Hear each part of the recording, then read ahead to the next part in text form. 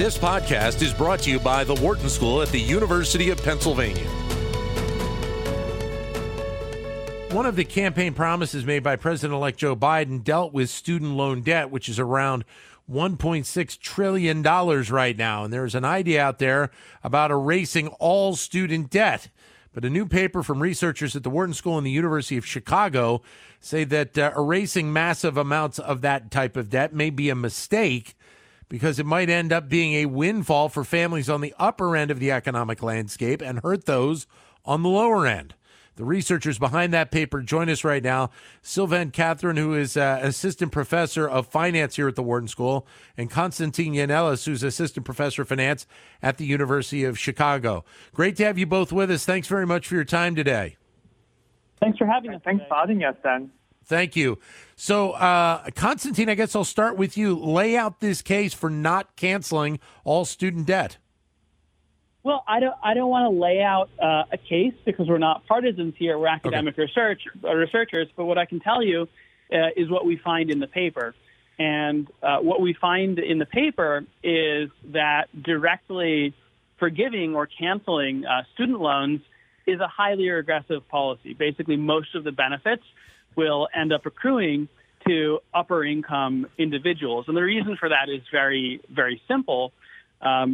People who go to college tend to earn more, and people who have gone to college for more years, like doctors, MBAs, and lawyers, tend to earn more than those who just did a 4-year degree or a 2-year associate's degree.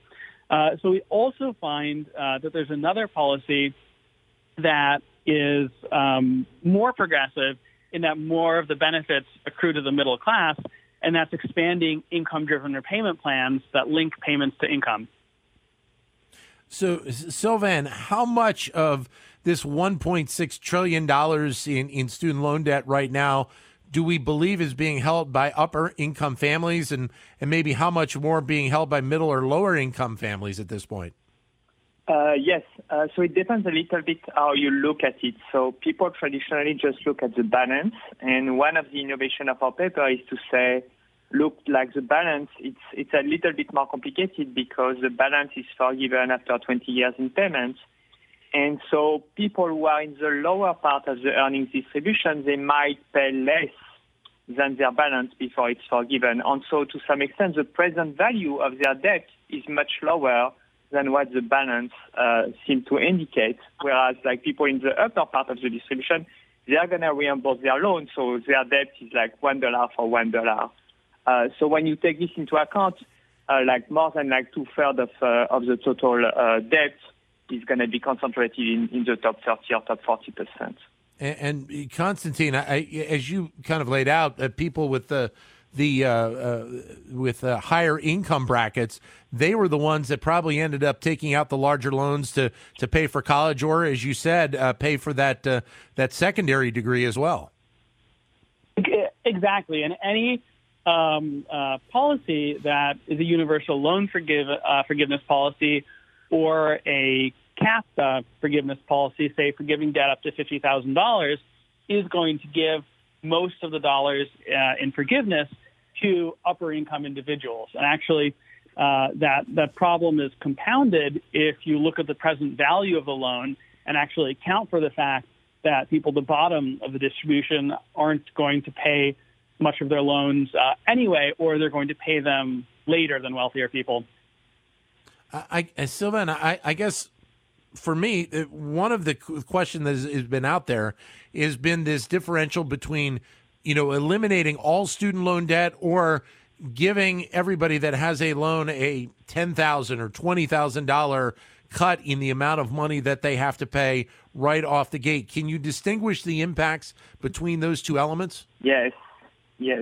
So something that might be very counterintuitive, and that was counterintuitive to us too, is that actually, like for example, forgiving only $10,000 might actually be more regressive than forgiving everything. And like the intuition for this is that if you have $30,000 of student debt, but you will only reimburse $20,000 over like the next 20 years after your graduation, then if I reduce your balance for $30,000 to $20,000, that doesn't change anything to your situation because anyway, you would only have reimbursed $20,000.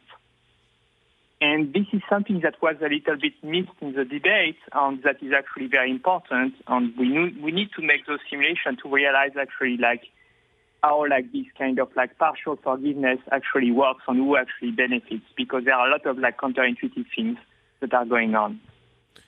Would it be safe to say, Constantine, though, that there is a need to look at something that would be able to address this issue in general? Maybe not necessarily giving it, a complete erasing of the debt, or maybe it's not giving the $10,000. But is there a need because of the amount of debt of trying to address it in some way? Absolutely. And one thing that often gets missed in the policy debate is that we already have a very progressive loan forgiveness program. It's called income-driven repayments. So the way that these plans work, there are a couple of them with slightly different names, is that borrowers pay 10 or 15% of their income above 150% of the poverty line.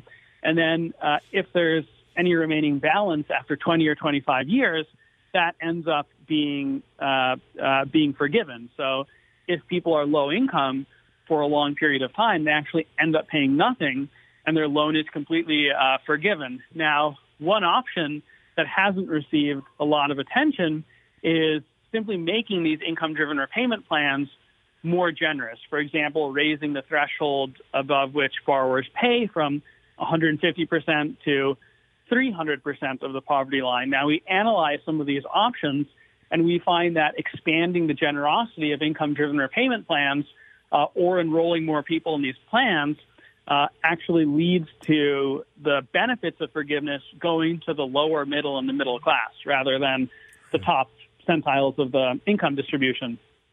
We're joined on the phone by Sylvain Catherine of the Wharton School, Constantine Younelis of the University of Chicago. We're talking about a paper that they have put together looking at student loan debt and why potentially erasing student loan debt may end up being a negative because of the impact that it would have on different economic incomes across the United States. So when you look, Sylvain, at lower income people that have gone to college or have taken out student loan debt, what is the greatest impact you see if you move forward with this type of program, specifically looking at people on lower incomes? Yes. So, for example, if the policy that was described by Constantine was put in place, so, for example, having this income-driven repayment program, but only garnishing wages above 3 times the poverty line, someone who is single, so the poverty line is around $13,000 in the U.S.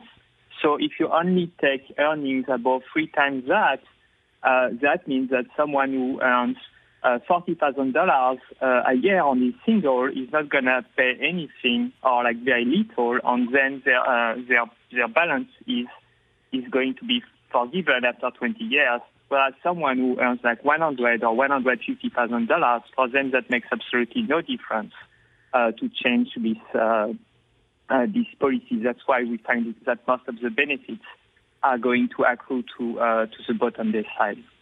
And obviously, Constantine, obviously, if you're somebody that has gone on and gotten your graduate degree, chances are you're going to be making a very good salary to begin with, and you would have more wherewithal to be able to pay back that student loan in the first place.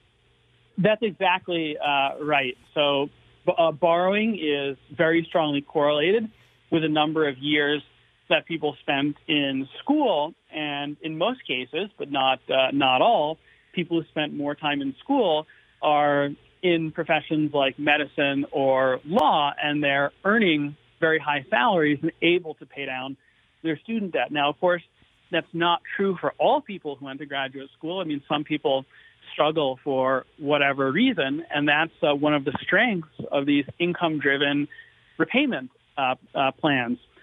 So if somebody has a high debt balance, they went to law or medical school, and for whatever reason, things didn't work out, they don't have to make those very high payments. So there's insurance built in for borrowers. Sylvain, what do you think is the takeaway from the research you've done then? Well, the takeaway, I think, is like the things that you described at the very beginning. So we have to be very careful with those policies because they might sound progressive on paper, but they are very regressive. And so we need, if we want to address this problem, we need to actually do some quantitative exercise. And it's not just about emotion. We need to actually look at the numbers and look what are the impacts of to do some kinds of policy evaluation to not, because it's a lot of money, as you said, $1.6 trillion. We can do a lot of other things with that money, or we can use it in an efficient way. But in any case, we need to run some computations before we can spend that kind of money. Great having you both with us. Thank you, Sylvain. Thank you, Constantine. All the best. It's great work, and it's obviously a very important subject that we're going to be talking about in the months ahead. Thank you both. Thanks for having us. Thank you. Thank you. Sylvain Catherine at the Wharton School, Constantine Yannelis at the University of Chicago. To keep engaged with Wharton Business Daily and other Wharton School shows, visit businessradio.wharton.upenn.edu.